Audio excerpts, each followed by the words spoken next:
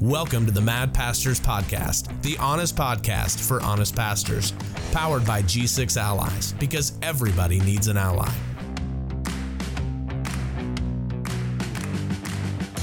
And welcome back, everybody. Mad Pastors Podcast, red flags.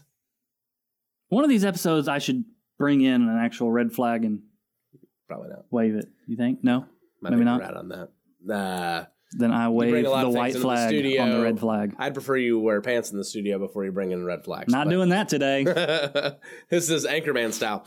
This is 2020 quarantine. Everybody works from home on Zoom with no pants on style. Truth, and I can smell it. But all that to say, we are now in episode 2 of our new series of podcasts called Red Flags. So we have been, we set up this whole idea of red flags and what they look like and why they're important.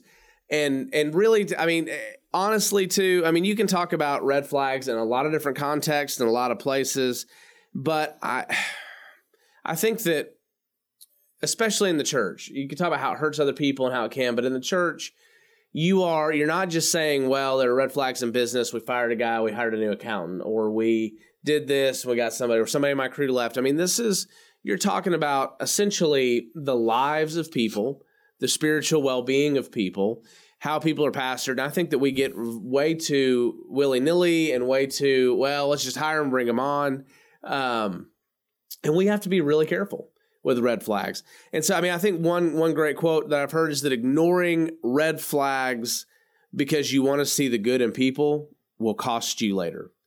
And I think that if you broaden that out to the church, I think mostly it's because, let's just be really honest, we're more cowards than we are well-wishers and thinkers. And so we want to brush over things and hope that they'll work themselves out because then we don't have to deal with them. Right? Yeah, I think so. But I do think there is certainly, particularly in the church world, there is an element of unmerited optimism about pastors. Like, I can't possibly believe that a pastor would be bad or that they would do something bad, which is weird because it's two extremes. Mm-hmm. It's never in the middle. Now, a pastor is never human.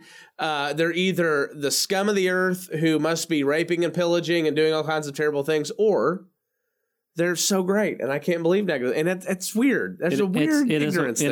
It is weird, and I guess that's our culture. And that's why we're doing this series, right? Yeah, because we're drawing attention to some of the red flags, some of the warning signs, some things that we as fellow pastors and we as church members who love our church and who love our pastoral leadership ought to be looking for and be aware of so that it doesn't catch us off guard, right? Also, note, your pastor being human is not a red flag. Your pastor pretending to be inhuman is. Ha-ha! They work against each other. So the opposite is true. But no, so today we're going to talk about, and so we went back and forth. What do we call this episode? What do we talk about this episode? And we wanted to take it not necessarily saying, because it was going to be called When to Fire Your Pastor. And then we thought, there's a lot of pastors out there hurting. A lot of people might be a little on the nose. Yeah, and a lot of people, though, that are, because we are for pastors, first and foremost. And because here's the deal. Now, if you're not a pastor, we hope you listen to this. We hope you get it, grow out of it. But we listen to this so that not only pastors are encouraged and invested in, but so that you do a better job of taking care of your pastor. And here's why I know that this is important, is because rarely do people ever take care of pastors who are burnt out, broken, and need help. And they don't give, they don't tithe, they don't even give 1% or 2%. But you better believe that they should be there at every moment that you have a hard time or a difficulty and sacrifice everything for you, even though you sacrifice nothing. And that's not to attack people, but that is whether it's the church's fault or it's our fault or a former pastor's fault. It just is how it is. Human nature. Yeah, I think it's human nature. That's just the way. I think it's Adam and Eve's fault. Yes, that's right. We blame them. But so today, rather than call it that, we're going to talk about what are red flags. So we talk about we have to recognize and we have to respond. Those are the two things, right? You can't just, if you recognize it and don't do anything, that's a problem. If you respond without recognizing the true things, that can be a problem, right? Right. So one without the other. And we want to talk about how to recognize and respond to warning signs when deciding a pastor's future. And the first thought is, if you're over spiritual, is, hey, God decides pastors' futures, right? Thanks, Betty Bible drill. But at the end of the day, Betty.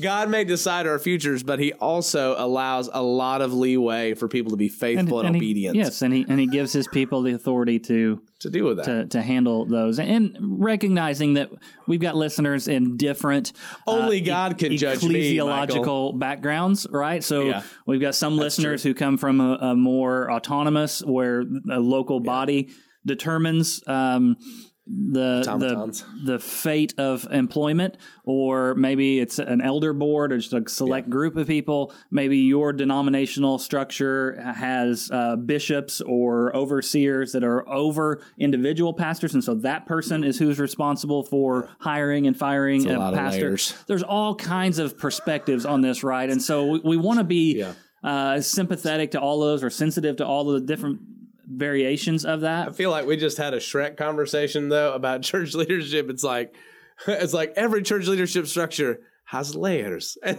I feel like Dongu goes, not everybody likes onions. Not everybody likes onions. So yeah, thank you for the bizarre Shrek reference there, Ian. Appreciate everybody loves cake. Everybody loves cake. Like, that's what I want to do, is like when they're like, well, we have elders and deacons. Not everybody likes elders and deacons. Yeah, that's a true statement. Staff nut churches. Everybody loves staff nut churches. Oh gosh, good times. Okay, so welcome back. So as we're thinking through this, and this is an area that I have experience on both sides of this, right? So I have had several staff members who reported to me in various churches and settings, and some of them I've had to fire. Yeah. And I also have been fired myself. And so I understand both sides of this. And so as we're thinking through it, I want you to know that I know wherever you're at, maybe you've just been fired, or maybe you're about to be fired, or or you have to fire someone, or you're contemplating that. I understand where you're at. I hear get the it. rumblings of churches, or maybe it's up to you and your church to help decide that and decide if that's something that's going to happen or not. So I do speak out of some experience on this topic, but what we wanted to do, as Ian said, is offer like a framework and some guiding principles around this topic. And like you said, we didn't want to call it "When to Fire Your Pastor," because that sounds very terminal. Then everybody would listen. Principle number one in my mind is considering that pastor's future, right? And so we need to, many times, and depending on what they're getting fired for, and we're gonna talk through some of the different possibilities there, but being fired from a church oftentimes is a career death sentence for a pastor. If you've been fired from a church, you're not going to get hired at another church. Just employ the Southern Baptist method and force them to resign. Yes, right. So and which is why it started out as some kind of sympathetic gesture, and now it's just gotten really convoluted. But John just resigned. Well, why? Well, I don't even know. He's only been here 6 months. Yeah, but that girl's pregnant in the youth ministry. Oh, wait. Yes. Dude, no joke. We know. Oh, sorry. I won't say that. Keep going. No more Shrek references, Ian. But as we get into, let's first get into why a pastor ought to be dismissed from their employment, right? And let's also give this caveat. This is not, when we talk about this is not leading a movement in a church to fire your pastor because you're angry. Staging a coup. This isn't dark. If you're doing, so here's the whole gospel. This is the idea of the gospel, is that we don't do things in the dark anymore. We do things in the light. We deal with problems in the light. We deal with situations. So if this is you having a conversation with your elder board or deacons or whatever group you use, or your vision team, that's not what this is about either. Okay. And we're going to talk about some of that. This is about, if this is a free flow communication and a healthy communication back and forth between you and your pastor, sometimes there's a point where you have to say, listen, we need to talk about what the future looks like. And that's where we're at. Yeah. So let's outline a handful of the reasons why. and maybe kind of briefly describe them, and then we'll get into some of the meat. So we'll overlap with ourselves a little bit in this conversation. And remember, everything we're talking about right now falls through. It doesn't always neatly fall into the filter, but here's the filter. When I'm assessing a red flag, deciding a red flag from bias, because here's what I don't want to get, and I've had this at churches. I literally had somebody walk up to me in church and go, "I don't think you're very godly. You said the word asinine," and I went, have you ever seen a dictionary? So this is between the people that... You said dictionary. I did. So, but this is the thing. It's a joke, but we need to understand. So if somebody goes, Bill used that rock music on stage, we need to fire him and get another pastor. That's so personal bias and true red flags. There's just a four-pronged fork for this and filter. Is this a red flag that's found in God's word? Is it a red flag that's logical? And 3, is this a personal issue rather than a red flag? And then 4 is always, how do I respond to those 3 things? Right. And so if it's a personal issue, that's the last part that's your fault. Right. Just because they don't have pews anymore in your church is not a reason to let go of your pastor. That's a reason for you to move into the 21st century. And so either way, and if you have pews in your church, doesn't mean you're not. But once somebody decides to update, you need to let that one die at the altar. Yes. Also, if you don't have an altar, I don't know. All right, so... I'm hitting gold today. Yes, hitting something. Okay, so the easiest one in this list of why a pastor should be removed is a moral failing, right? Pastor has an affair on his spouse. That's or a pretty... they're caught stealing. That's a pretty simple solution that, they've disqualified themselves. If you're the head of Liberty ministry. University, you and your spouse. Yeah. Yes. Oh my gosh. I'm seeing how many things I can hit today. So moral failings are a clear reason that a pastor can be and should be removed from the pastoral office. Sure. A second one is financial misconduct. Yeah. Right. If they're stealing money, if they're misappropriating funds, if they're misusing funds, that's a valid reason. And I think that happens far more often than anything else and goes undetected. Yeah, and those are the two big ones, right? Yeah. Sex and money, like those two things are off limits when it comes to pastoral ministry. As well they are errors in those areas. I'm already making the movie. Oh gosh. Dude, PureFlix needs something with the word sex in it. Not that I would know because I've never watched PureFlix because I like non-cheesy movies, but you're welcome. No, but so moral failure, financial misconduct. The third reason, and this was where we start to parse it out a little more, and it has several different things that kind of fit into this one. Yeah. I call it work ethic. And sure. I mean a couple of different things back to that. You mean that the pastor should work 90 hours a week, get no extra money, and take care of everybody? Honestly, what you just described may be a reason for stepping in and for having a church body step in to protect that pastor. That doesn't happen often. And if they don't, hey, you are working too much. You're downplaying your family.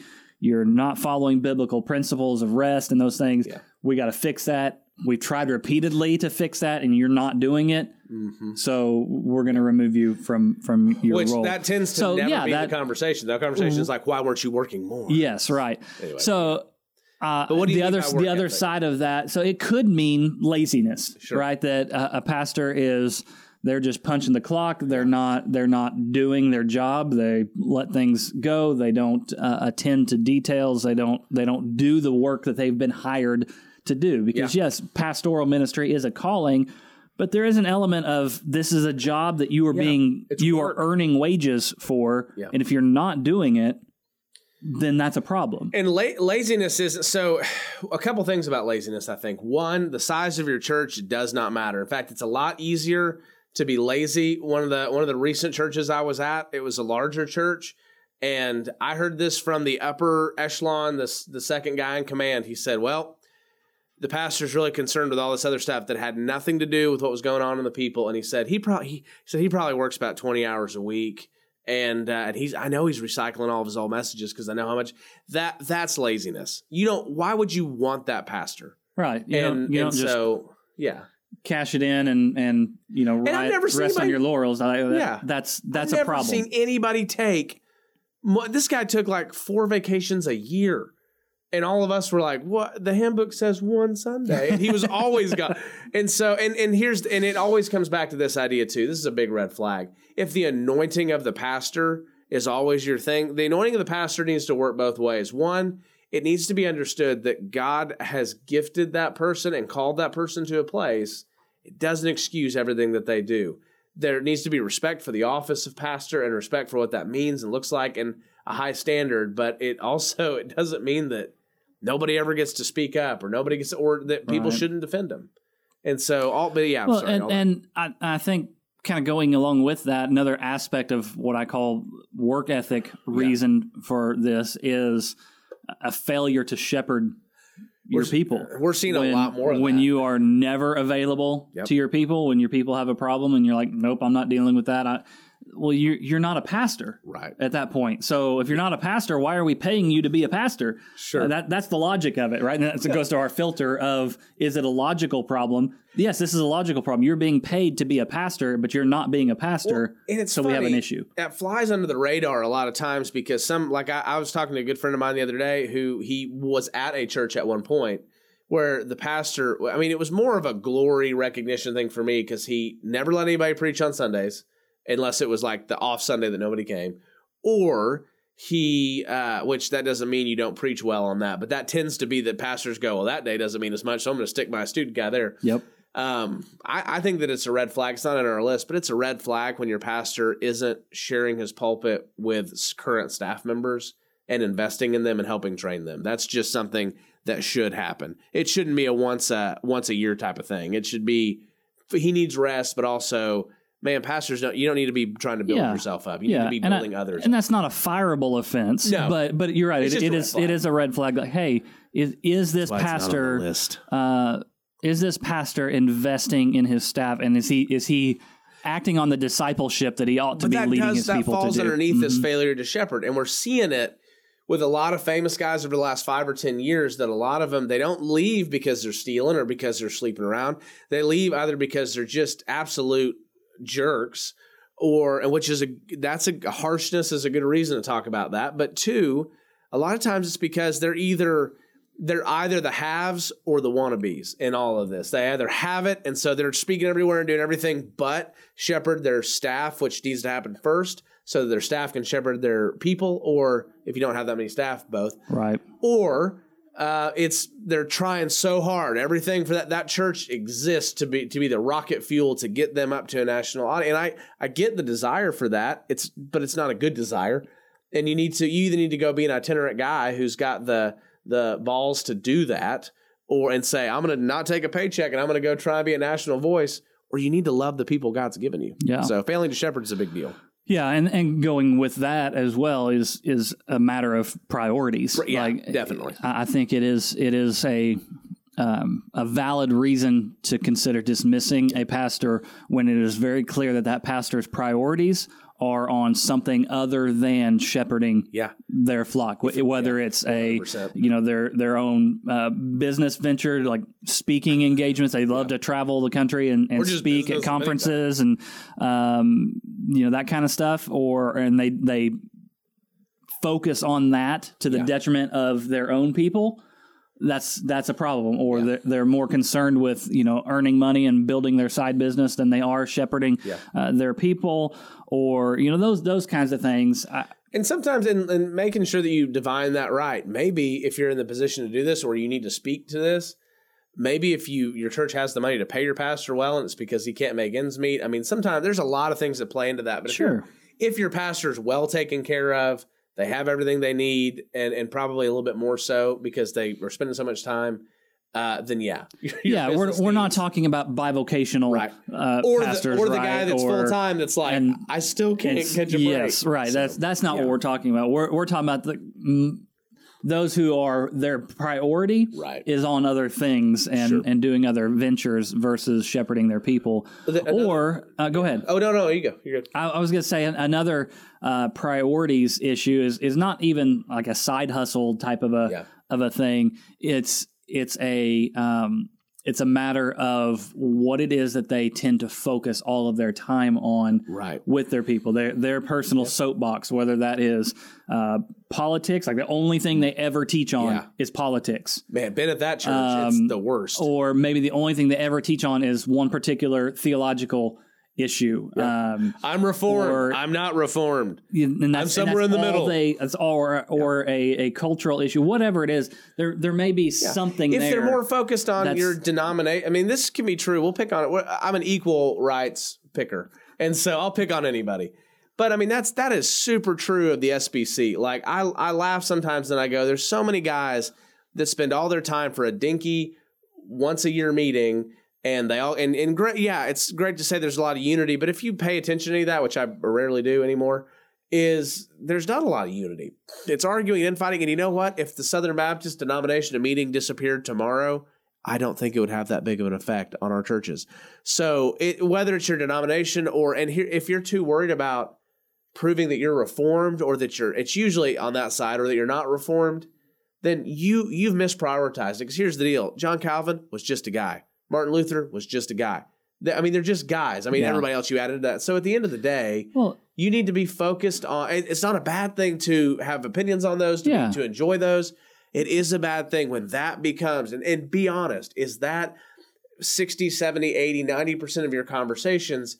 And is it finding your way into, I mean, I talked to a good friend of mine at a church that I used to serve at, and one of the reasons we left is because it was always, and I don't care if you know my political persuasion or not, but I'm not going to share it. But it was always vote Republican, don't be gay, communists are terrible, and then a little bit of Jesus on the side. And that was, we were just talking about it, and he just said, this guy's spending all of his time trying to launch networks and do all this stuff, and he isn't even doing the job that he's here for. And that's the issue, and that's the warning sign, the red flag that we're getting at. Not necessarily, hey, if they've got a soapbox, or if they're really burdened about something, or if they're real passionate about a particular subject, that they should be fired.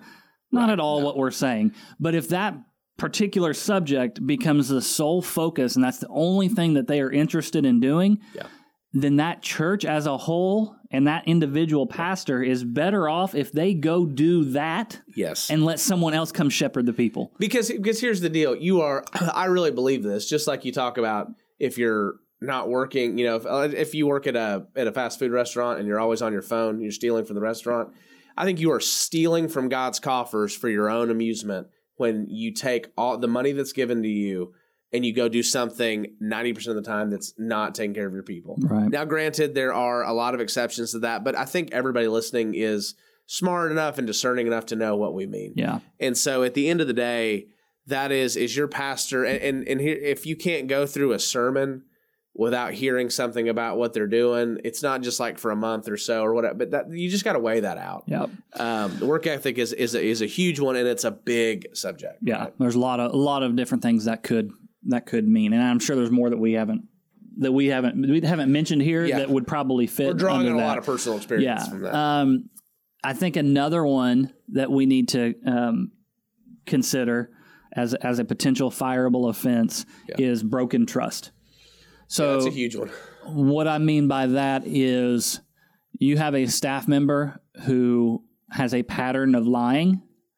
Yeah. Trust is broken. How can you have a staff member, a pastor on your team, or the lead pastor in whom you can't trust? Yeah. Like, if you can't trust them, then it's time for them to move on somewhere else, because that's something that needs to be without question. That needs to be kind of an unspoken rule that you should be able to trust your pastor, and if you don't, then you have a real problem. And it rolls into the next one of that too, is a unity breaker, and those two kind of go hand in hand, because you have people that will lie, but most people are smart enough, and by smart enough I mean crafty enough, to know that they can't outright out lie, so they'll twist and manipulate, and listen, I've been those staffs, I mean, just rampant amounts of, I had people making up all kinds of stuff about me at one church, and things I'd never heard until it got back around to me, and then the pastor knew that was not true.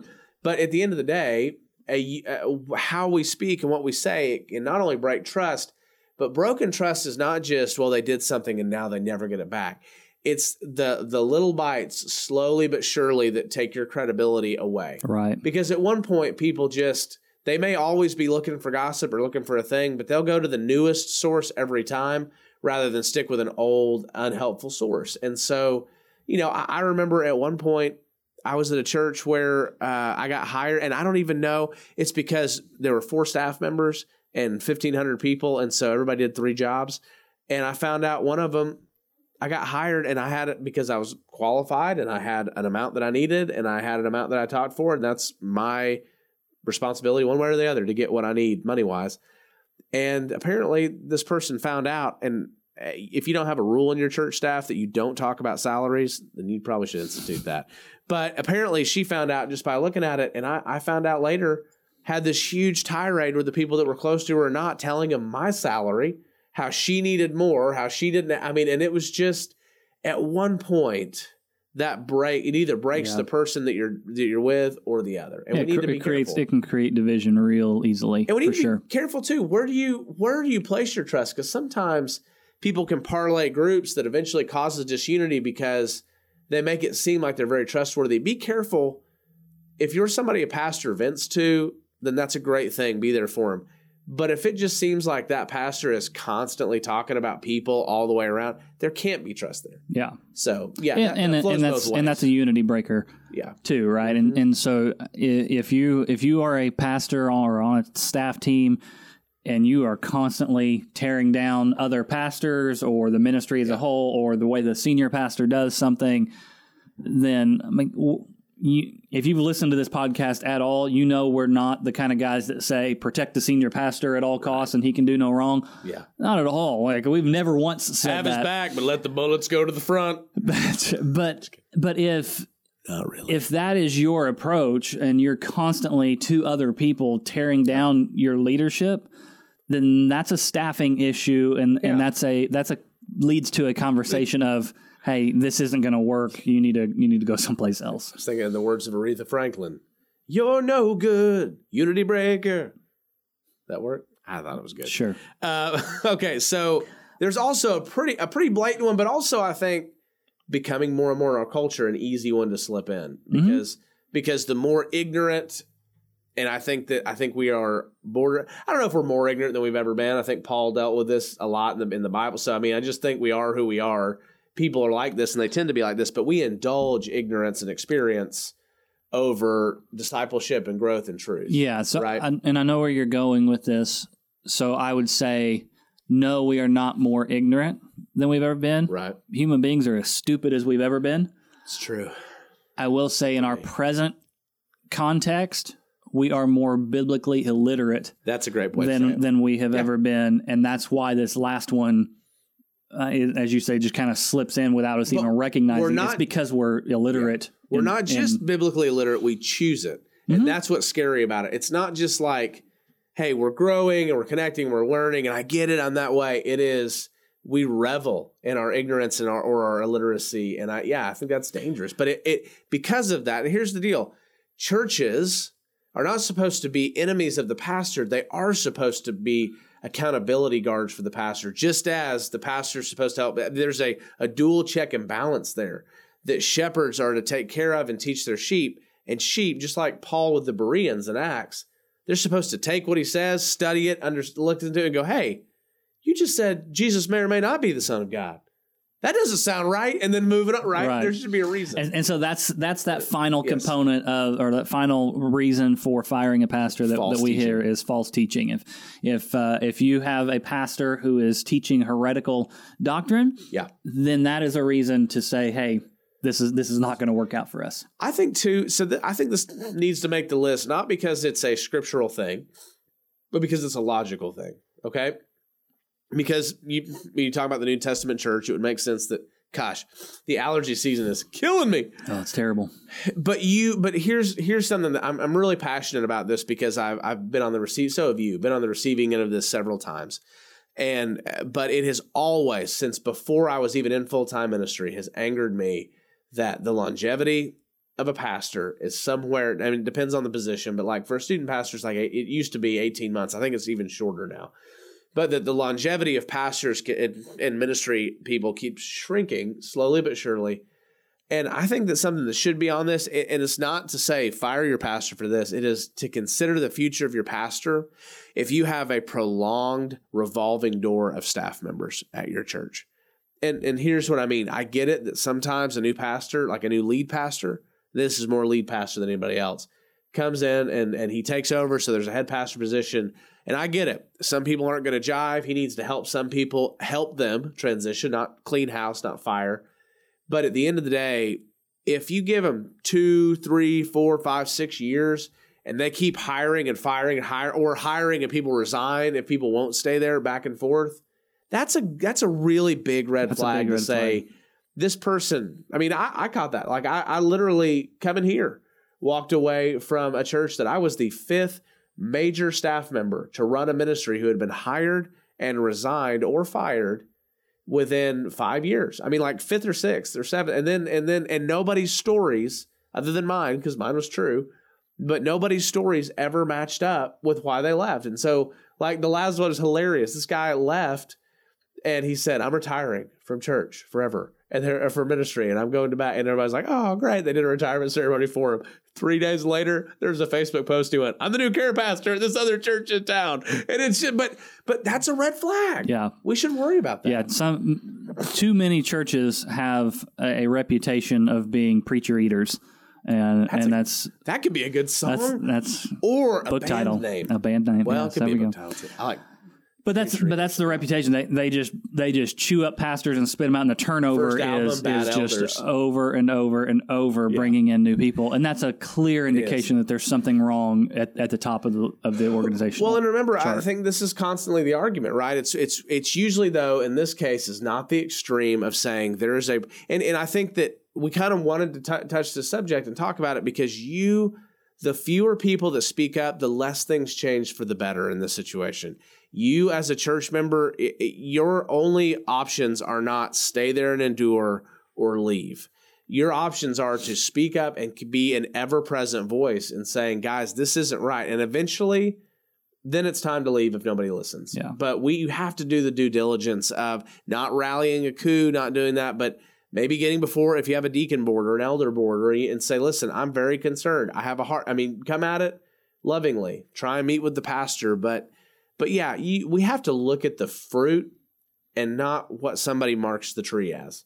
A lot of us write down tomato on an apple tree, and we go, that's not right. You're not going to get tomatoes from it. Oh, wow. Yeah, who would?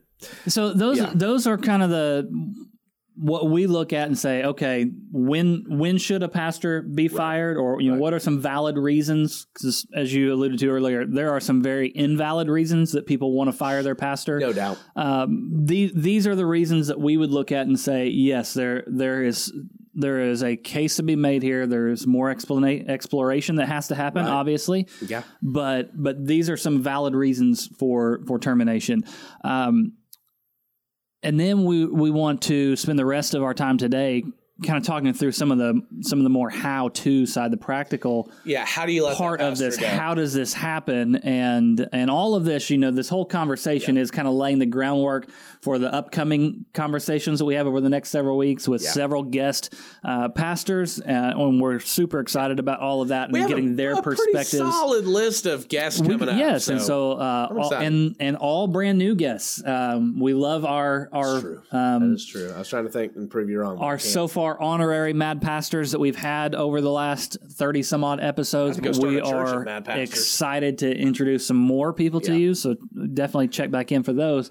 But all of this is kind of laying some groundwork for those conversations that come up. But let's talk for a few minutes about how you let a pastor go and what are some of the things that you need to do. Cut the cord. Don't care about their families. They messed up your church. Get rid of them. Okay, we're done. End the podcast. Or if they're really good at talking, give them a huge salary benefit, but make sure only the dirtiest of them get the big salaries and get sent off. That's exactly right. Oh, sorry. Personal experience coming back. You're reading the wrong notes here, dude. So the first thing that we want to do, if you're in a position to fire a pastor or fire an employee, whether it's you're part of an elder board or whether you're a senior pastor or executive pastor, whatever the case is, first thing, and this is Maybe so you're a senior adult pastor because we know you exist and we're there for you. heck yeah.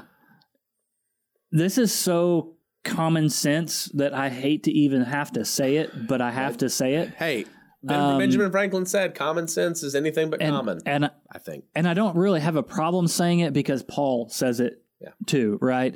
Yeah. The first thing is to gather all of the facts. yes. Oh yeah. When you have a pastor that you're considering By that, letting you need go, to talk to a bunch of people to get a general consensus, and then return. and ask the people that you know are going to support your own opinion. That seems very legitimate. Yes, that's the way to do it. But no, Paul says in 1 Timothy 5, he tells Timothy, hey, here's how you do this.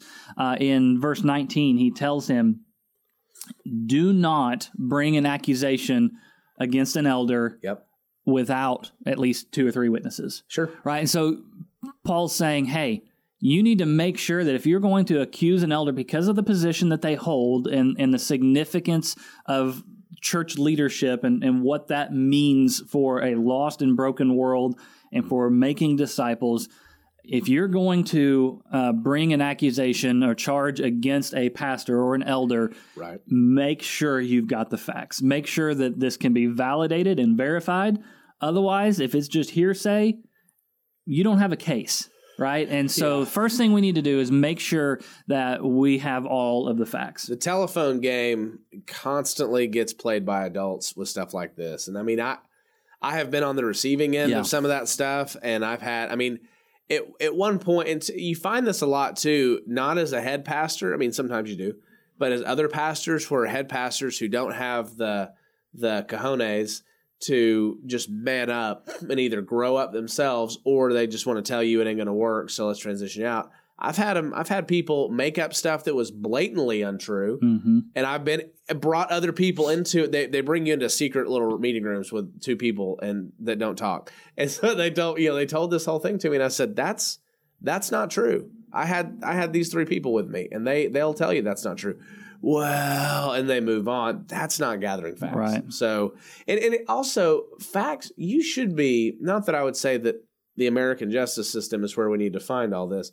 But I do think you should seek to prove the innocence of your pastors before and assume and say, I want to know what's true as objectively as I can, and I don't want to find anything wrong with them, but I'm going to let the facts be the facts. I think that's the problem. We come in with an agenda, and being agendaless is what facts mean. Yeah. Finding facts is saying, did you really say this? Well, but I need to know. I mean, tease that out. Ask questions.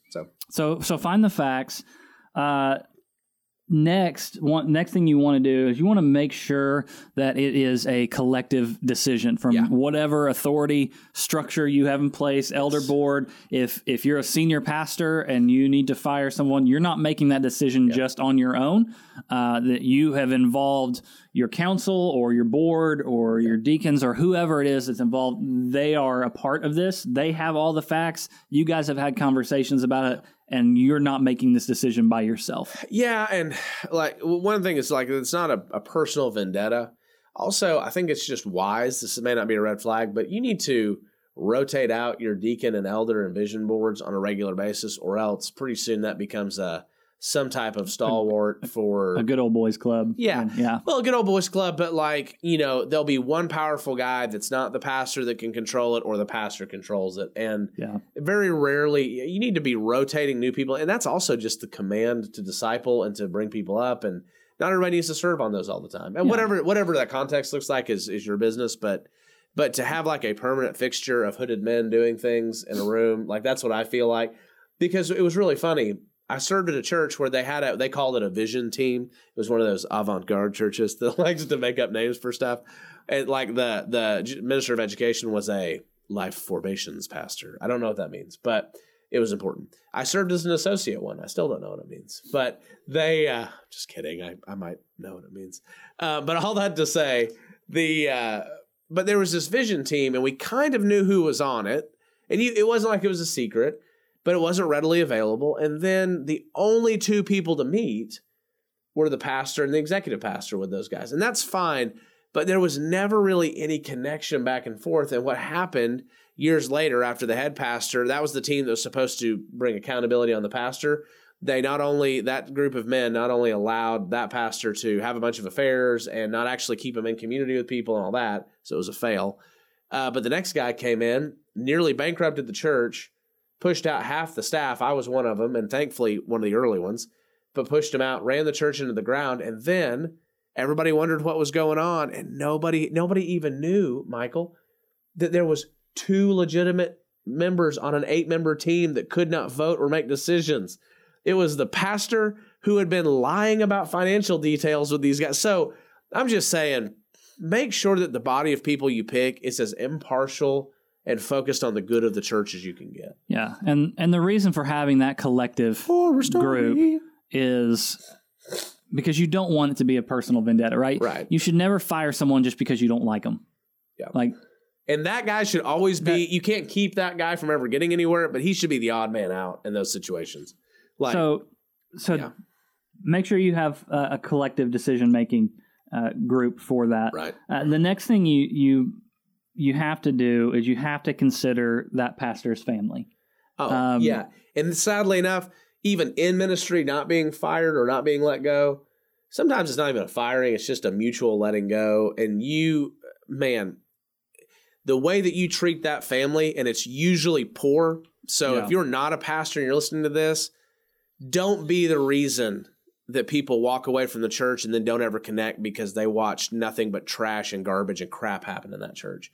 The church should be the most generous, kind, and taking care of it. Like it shouldn't just be, well, he messed up, they're out.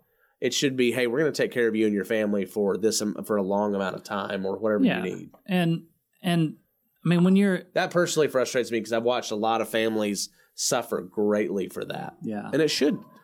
When you have to fire someone, you do have to, particularly as you're talking through severance or timeline transition, which we'll get to that in a minute, but you do want to consider the family. Just because they have a family is not a reason to keep them. So, I mean, we need to consider that side of it as well. I mean, they're stealing money from the church, but they've got 2 little kids at home, so we can't fire them.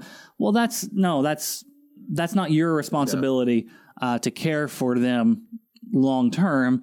There are some things you can do to help provide for that family as you go, but you definitely need to consider that family. Or if you're firing a pastor because he's left his family and he's cheating on his wife and he's gone off the deep end and he's gone, then of course you're going to fire him, but you need to do what you can to take care of his family that he's leaving. Well, and don't if he's unrepentant and he's just walked away, that's when you're not necessarily even helping him. You need to let him get to his end. But what are you going to do? And I actually watched, I don't know if it was done well, but I did think it was done better than most at the time. I watched that happen when a pastor had 3 kids and a wife, and they just lost everything. And they did tend to take care. They helped her get a job. But it was kind of sad though that some workplace did more than the church did. Yeah, but that's doing it the right way. That family lost a husband and a father. They shouldn't lose their church family too. And they should, if your church is functioning well for them too, nobody should ever lose their support network. Yeah. And that's the worst thing is that families often feel like no matter if it's a moral failure or not, they feel it's like they lose their support system when anything like that happens, and it shouldn't be. Well, the next thing is, and we said this at the beginning, right? That you also need to consider the pastor's future. Right. Firing a pastor well, and depending again on what they're being fired for. Yes. If they're being fired because of maybe the laziness issue or something, if they're being fired for something that doesn't disqualify them from ministry. Right.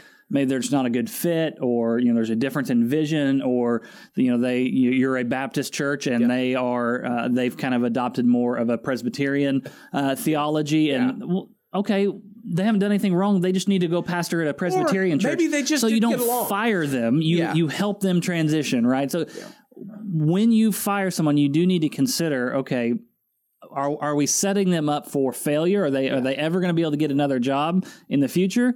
Or what can we do to help that process? Or no, they should not be in ministry, so it doesn't matter if we say we fired them. And we need to think through those kinds of things. So considering their future is something that we need to take into account. But I do think it goes both ways. One, where you're right. If it does not affect their future, if it's not a moral failing that disqualifies them for ministry, because there is such a thing. Some denominations, and I don't want to just say who or anything like that, but some denominations seem very quick to ignore that stuff and go back, and it's a very cheap grace. There are things that disqualify you just for good. Doesn't disqualify you from loving Jesus and growing and being forgiven and all that, but it does mean that you don't serve in that role. But I have also seen, as of you, the other thing that not only do you need to have a lot of grace in considering that, you also need to know when to black mark somebody and not just toss them off to be another problem. Yeah. And I have seen that. Oh, and that nothing boils my freaking blood more than, I mean, like literally a church, a well-known mega church that sent their pastor off, who was in a moral, having an affair and doing all this stuff. They had a going away party, sent him off to another church knowing, and they sent him there for them to find out there and have a huge problem. And guess what? It was so that the main pastor didn't have to deal with it in his church. Yep. So I'm just... That's a problem. I get so fired up about that. But that's because it's like we protect... I've seen that happen a couple of times. Yeah. We protect the predators, and then we hurt the guys that genuinely can grow in desires or just had a difference of opinion with what we were doing. Yep. Protect the people that are worth protecting and let the wolves get beaten by the shepherd's rod. I will give you a rod to beat them. I'll help with the beating. But just get those, when people are predators, then stone those jerks and get rid of them and move them out. Maybe not literally. They have no business being in pastoral ministry at all. Predator is the word. Yes. I mean, it is when, especially when it's a head pastor, but dude, student pastors, I would go to say that whenever I hear about a student pastor having a sexual relationship with a girl or something like that, that guy needs to be chemically castrated and put in jail. I'm just throwing it out there. That's the worst I've ever gotten here. But I am tired of that. Because that is taking a position of power and authority and using it to violate somebody that you're called to care for and to love. And that's not, I would reckon that may or may not even be a believer, let alone just... for sure. And so that's not even the sign or trait of a believer. It's one thing to say, well, I had a marriage issue and did that. But when somebody becomes, whether it's pedophilia or whether it's statutory rape or whatever it is, man, get man or woman, get them gone. Yeah, they do not need to be. And make sure that they are branded as such on their employment record and all of those things. Yep. And pursue the law. Yes. Sorry, I'm just going to... And we'll come back to that in a second.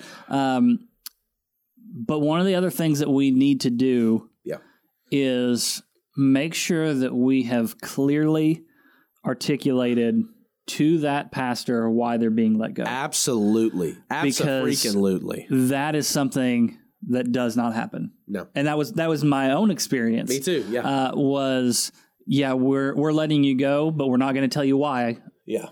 Okay. You haven't done anything wrong. We're just going to fire you. Okay.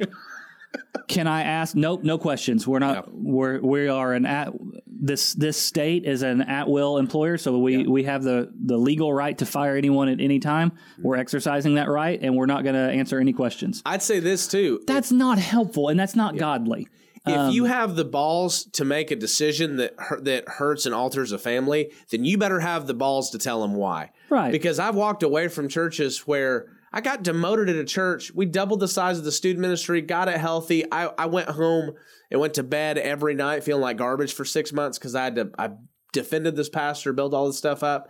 And I had later this pastor sat me down and demoted me and said, well, we're just going to put you over high school and do this and this and this. And I asked his buddy that knows him and was his executive guy essentially. And I said, what happened? And I said, everything has been great. We were hiring another guy to work for me. And he said, well, here's the deal. He just doesn't feel comfortable with you having as much influence as you have because of how you led. Okay, well, at least be man enough to tell me that. And at least say that. Yeah. Yes. And so I mean, that needs to happen. And I've seen this happen on a handful of occasions where someone is fired from a pastoral role or a church staff role, and there is no explanation given. Even asking, "Hey, can you at least tell me what I've done wrong so that I can improve for my next?" Nope, we're not going to. And I know HR and legal stuff gets into all of that mess, which is a whole nother reason why I think the church is following an organizational structure that is more business minded than it is kingdom minded. 100%. And we get into some problems there. But not only do we need to explain to the pastor who is being fired why they're being fired. Yep. We need to explain with clarity to the congregation. And again, we got some more HR legal stuff there. I understand there are things you can't disclose and that kind of stuff. If there's a lawsuit or something. I mean, but here's the real, this is what kills me. Right. Is when a pastor is fired, particularly in a larger church where there's, multiple staff members, and a pastor gets let go, there may be some kind of announcement attached to the end of a service or an ambiguous email that's sent out. 10 years has just gone. It's like, well, he left. This pastor is leaving. Thank them for their service. That's it. And that's it. And then, so in one of the situations that I was in where I had to fire one of my staff members for a moral failing. Yeah. Was told exactly, I was given a script for what I should say from the stage in addressing this to our church family. Right. And it was something along the lines of, we don't want any speculation to happen. We don't want you letting your mind wander to what this might be. Well, that's not going to be our focus. We're going to just say this person is no longer on staff. Which I thought was the dumbest thing you could possibly say. Ian, I got something really bad to tell you. But I'm not going to tell you what it is. But what is it? What does your mind do right then? Dude, I have to know what this is. It's either this, or it's this, or it's this, or maybe it's this, or I did see this happen once, or maybe it's this, or... Yeah. It's that scene in Inception where he says... What if I told you, don't think about elephants? What do you think What are you thinking about? And he goes, elephants. Yes, exactly. but that's exactly, so case in point, this happened. Be clear in what is happening. A lot of times, though, when people know that's true, and it has a lot to do with the intestinal fortitude to do it and to deal with it, we think that hiding something is going to cause less of a problem. And when has that ever helped in life or God's word? But no, I had this. So I was going to say, it's not about what that person did. It's about how it impacts other people in the aftermath. And so you can do, I no joke, at that same church I was talking about, pastor has multiple moral failures, and he's asked to leave. So I was on an executive team, and I was sitting down there, and again, they had the secret, robed executive team who decided how they were going to handle it all. We didn't even get talked to. We just got informed. And he said, here's what was just it was so godly. We called a guy who's had experience with some of this. I was like, well, hopefully on the dealing with and not the doing. But he's like, well, he just said, guys, go to the throne before you go to the phone. And I went, okay, how does that apply here? So they stood all of the seven dwarves up on stage that were in charge of this. And one of them came forward to read a statement. And in all of this statement, the only thing of substance that everybody held on to was he committed a moral failure. And that was it. And so here's what happened. It ranged from, is this kid gay? Which I don't really know why you get fired for that. But is this kid gay? Did he rape? I think he raped a 16-year-old, had an affair with her. Did he steal money from the church? I was wondering where that $1 million went, which we were like, I don't think $1 million went missing. But I'm straight up. And that's the problem. Ambiguity doesn't breed healthy. No. And you don't need to air out all the laundry and give names, but you need to be able to say, this person had an affair. I mean, this person mishandled funds. There's a biblical principle here and a biblical mandate in that same passage that we looked at, 1 Timothy 5, the next verse 20, Paul says, hey, if an elder, so, don't bring an accusation unless it can be verified. Right. But if it can be verified, then bring them to the front publicly and call them out on it so that the rest of the church will be afraid. Bible. Like, use this as a disciplinary action, but we don't. And I understand there are different legal and HR stuff, that laws that we have to follow and all that kind of stuff. I get that. And no, you shouldn't stand up and say, "Hey, we're firing Pastor Joe because Pastor Joe had an affair with the kids volunteer coordinator Susie, and so Joe and Susie are having an affair together, and that's why we're firing them because we caught them at the Holiday Inn Express.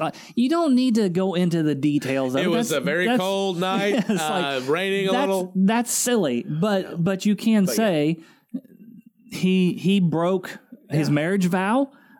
He has disqualified himself based on the principles in 1 Timothy 3 and 5 of being a pastor, and we're doing what we can to help that family, but he is not suited for being a pastor right now. And I don't want to be too, I will be rough with the guys that I'm talking about on those points I made. Mm-hmm. I don't know how rough I'm going to be. I mean, I get there were some dynamics because here's the problem.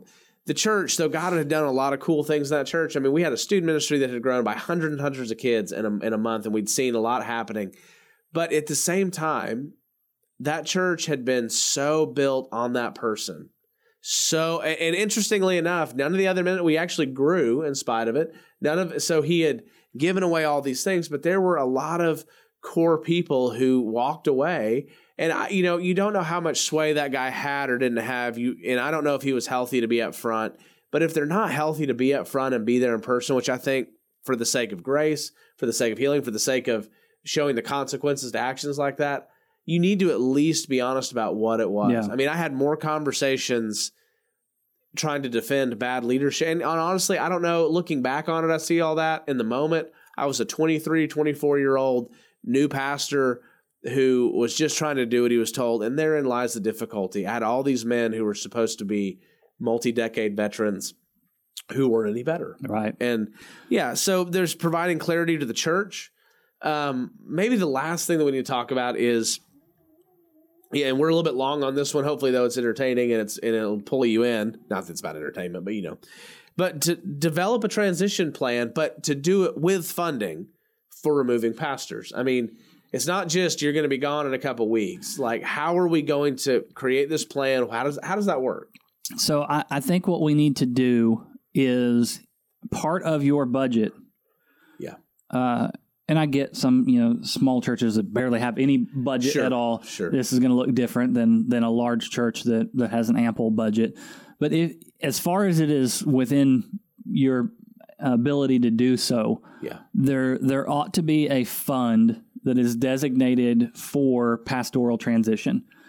That's a great idea. An ideal way. Now, obviously, we've said it several times now. If it's a moral failing or something that disqualifies them from ministry, they're done. They're out. That's pretty clear. Absolutely. But if it's a matter of you're not a good fit, we think you belong somewhere else, whatever that kind of stuff is, that should not be a cut ties right now. You're out on the curb.